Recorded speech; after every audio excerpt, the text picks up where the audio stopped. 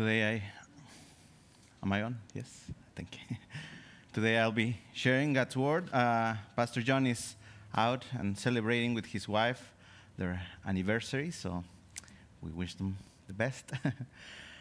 So today we're going to be continuing with our series on Luke, and we're going to start with chapter 19, and we're going to go from verse 1 through 10.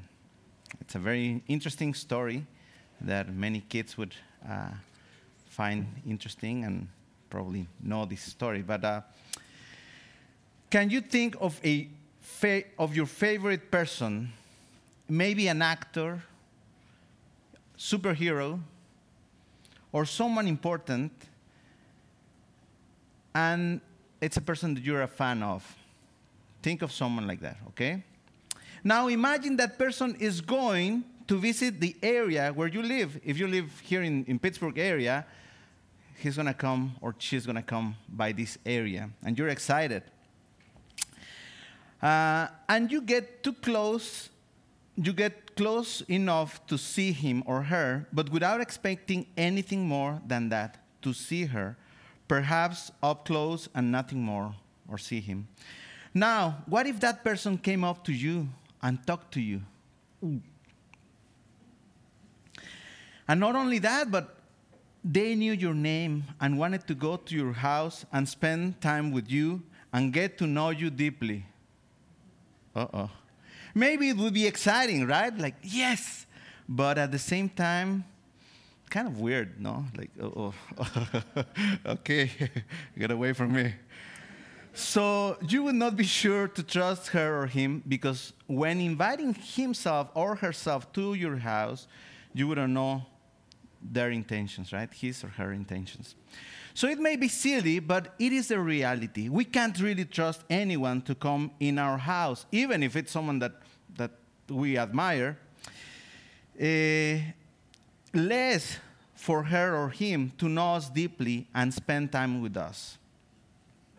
Today, as we continue in our series of the Gospel of Luke, we'll be able to see the story of a man who has an encounter with the only person he can truly trust to deeply know him, and not only that, but has a life-changing experience. So let's open our Bibles. It's in page 878, Luke 19, 1 through 10, and we can read it on the screens of there. So he entered, it's talking about Jesus, remember? Last time we talked that Jesus is coming to Jericho.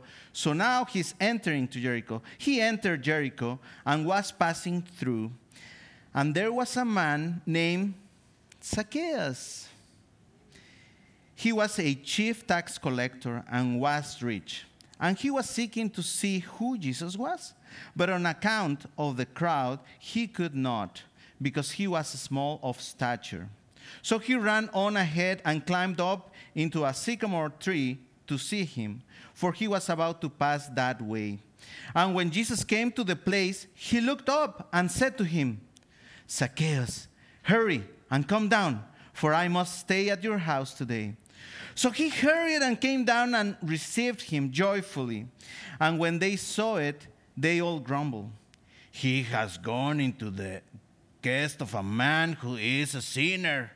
And Zacchaeus stood and said to the Lord, "Behold, Lord, the half of my goods I give to the poor, and if I have defrauded anyone of anything, I restore it fourfold."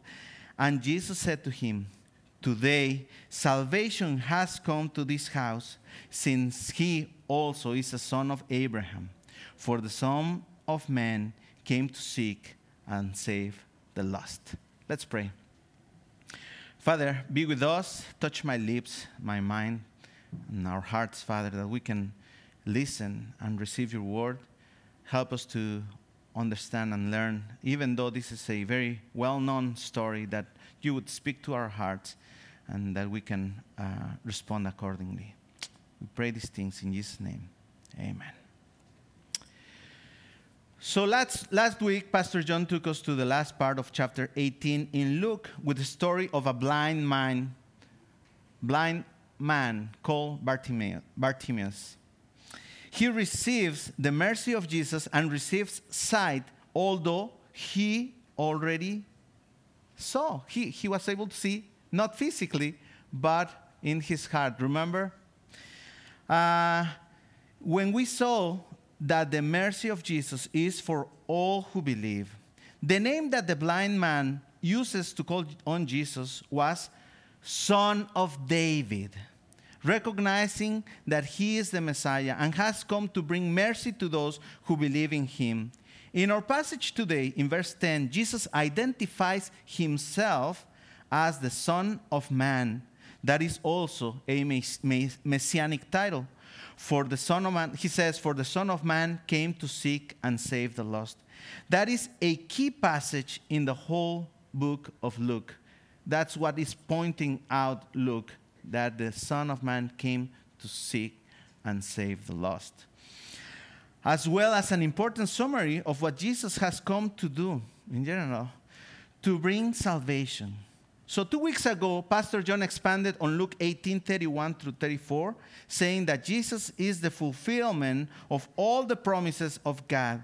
The Lord Jesus is explaining how he is going to save the lost by his life, death, and resurrection. But his disciples, they don't seem to understand. They're like, woof, what are you talking about, Jesus? Okay, let's continue with our lives. Our main point,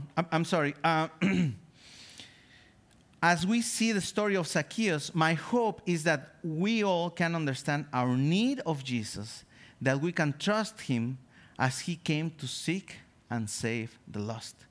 Our main point is because Jesus came to seek and save the lost, we can trust in him. And as we said in the beginning, imagine someone you admire coming to your house, but now think about the most important person in the whole world, and all ages and all times, the most important person.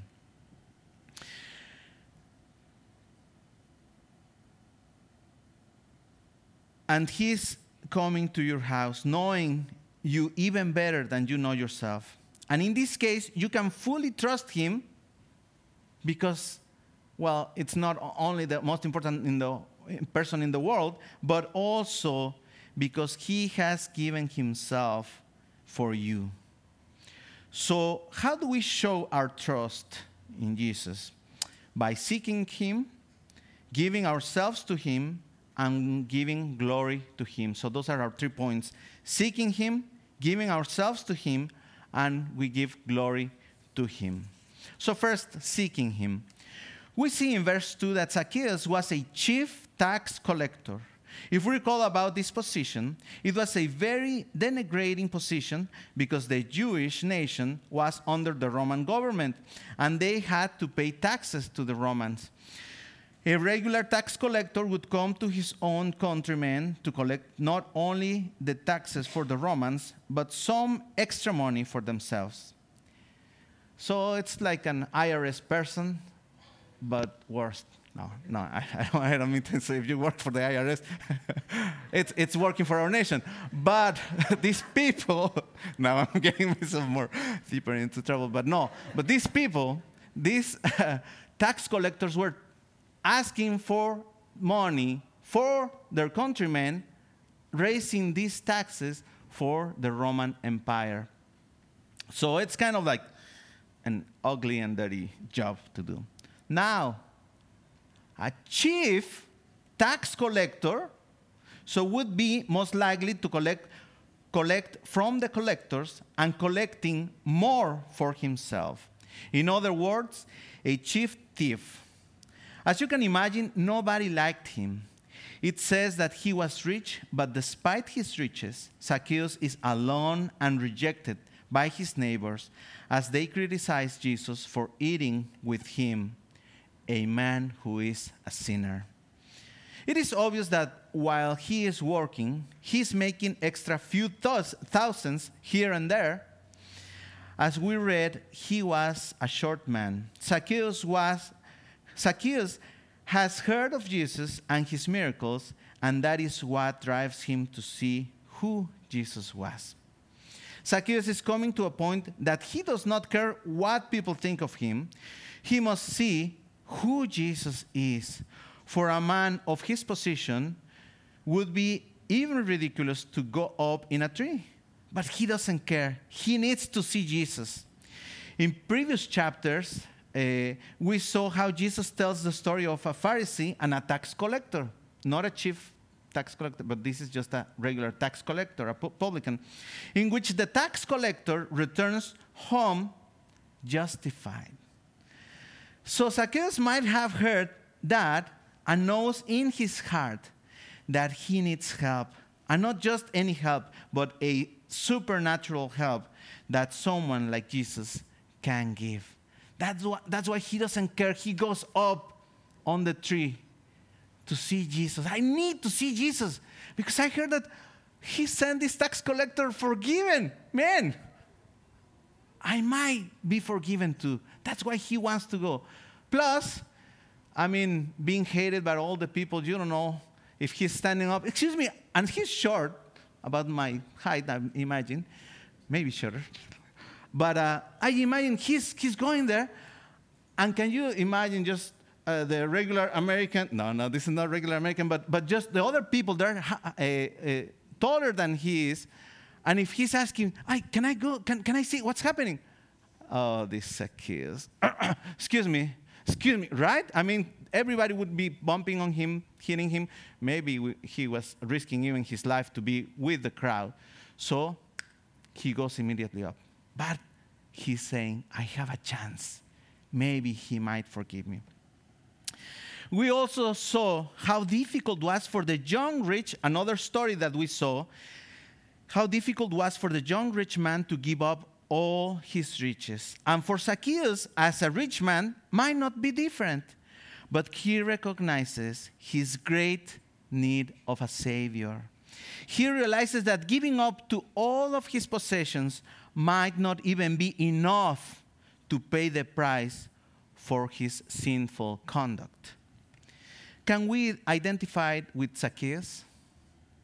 Do we understand the depth of our sins? We might say, well, I've never done anything like Zacchaeus. Well, maybe not. But what about stealing something as little as a pencil or a pen? It's nothing. What about the rest?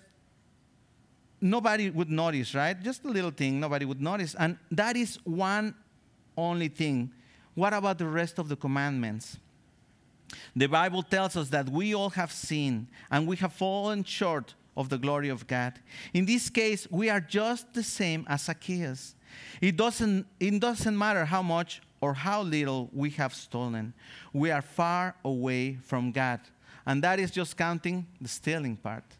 And remember, Jesus is talking about so many different things. If you're looking into a woman in a proper way, you've already committed adultery. So Jesus is just reminding us and clarifying where the bar is. Nobody is perfect. We are all sinners in the need of God. So we are lost. That is why Jesus says that he came to seek and save the lost. He came for Zacchaeus, and he came for me and for you. Do you want to seek Jesus just like Zacchaeus did? Do you recognize that Jesus is the only one that can help you? Do you recognize that your need of a Savior?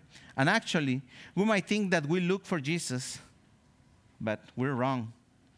Because he has been already looking for us, even from the beginning of creation. So he knew us even before we were born, even before the creation. He knew us already. So he already knew that we were going to be lost. So he already knew this perfect plan. So what is next? We give ourselves to him.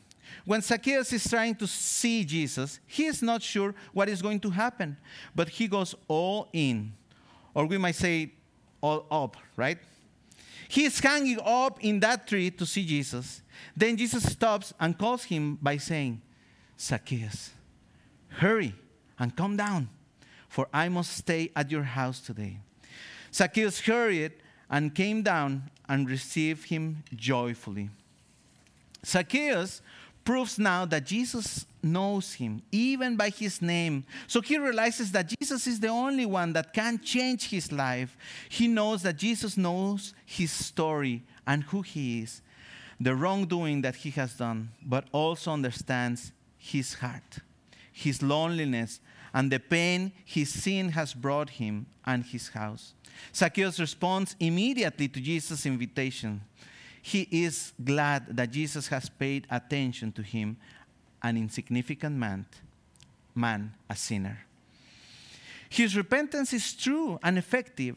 He does not only pay fourfold what the Lord required from him, as we read in Exodus 22, but he even gives half of his goods to the poor. He's a changed man, and this change comes from the joy of the forgiveness Jesus is giving him. Can we give ourselves to Jesus? He knows you and me by name and knows us even better than what we think we know ourselves. Can we answer to his call? What is preventing us from just coming down and receiving him joyfully? Jesus did not tell Zacchaeus to give half of his goods to the poor or even to pay fourfold what he has stolen. Jesus comes without asking Zacchaeus anything except for hosting him. And that's nothing for Zacchaeus. I mean, he's rich. He's like, Lord, stay you and as many hundreds that wants to stay, right? He's very rich, so he doesn't really care hosting one person at all. So many times we say, okay, I'll come to Jesus, but first I have to put my act together. I need to change this. I need to give up this, or I need to fix this, right? No. Jesus is saying, let me spend time with you. I want to be with you just the way you are. Once we are with him, our response is going to be a true repentance, just like Zacchaeus. And we'll be ready to obey and honor our Lord joyfully. So finally, we joyfully give him glory. It says that Zacchaeus received him joyfully. We can speculate on Zacchaeus being a chief tax collector, not being accepted by the people, and even stealing from many. His character must have been not only tough, but quite rough, right? Especially being always despised by people. Jesus brings joy to his life. He is freed from the slavery caused by his sin. Now he can smile and live a new life. Now Zacchaeus gives glory to God by living a changed life. Zacchaeus is part of what Jesus came to seek and save. We read in verse 8 that Zacchaeus recognizes Jesus as the Lord. Last week we saw that the blind man called Jesus Son of David, but also called him Lord. Last week, Pastor John noted that Lord is the title used in the Old Testament for Yahweh, for God himself. This is the God of the universe. This is the God of the covenant made to Abraham, Isaac, and Jacob. Zacchaeus says, Lord, your presence here in my house, in my table, your forgiveness and the joy that you give me helps me give you all the glory by giving back and being generous with what you have given me. He glorifies Jesus for who he is and what he has done in him. Jesus confirms a true repentance and what Zacchaeus is offering by saying, today salvation has come to this house. And then he says, since he also is a son of Abraham. Jesus here is recognizing Zacchaeus as a true Jew.